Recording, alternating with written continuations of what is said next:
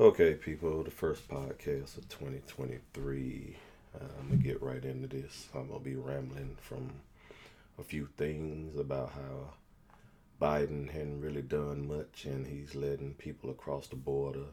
And the way I know that they are letting drugs into this country and how fentanyl is going to be the next epidemic. That's why they are arming up medics in schools with Narcan to fight the OD that they're expecting to be happening, which is something they seem to be okay with since they're not vetting people as they come into the country.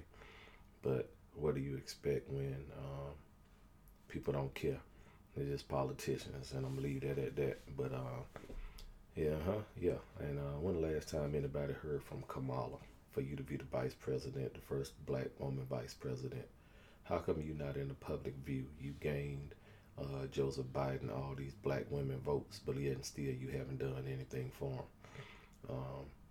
I mean, little small things for certain people are always going to say that they benefit from these people, but when you see government not doing anything to stave off, to lower the economy and taking control over things and raising taxes, and all they can do is just sit back and watch, what good is government at that point? And I'm not being anti-government, but I'm just saying that these people in place right now are doing the citizens of America no good.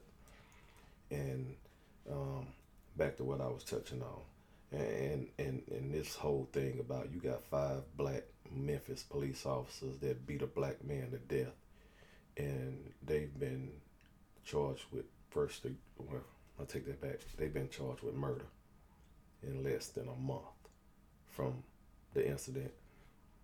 But when they're still trying to prosecute people from George Floyd's murder. But I'm gonna leave that there, and I'm gonna let you think about that. But anywho, what's going on in this country right now? Yeah, the Democrats are not monitoring the borders.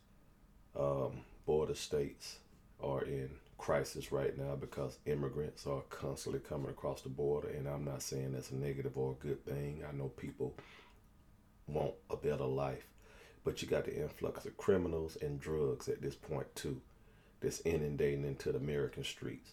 And I can guarantee you that fentanyl is coming across that border just like the people. The cartels do not care. They just don't care, and the U.S. government doesn't care. They're not doing anything to stop it. They're just arming people with a counteractive.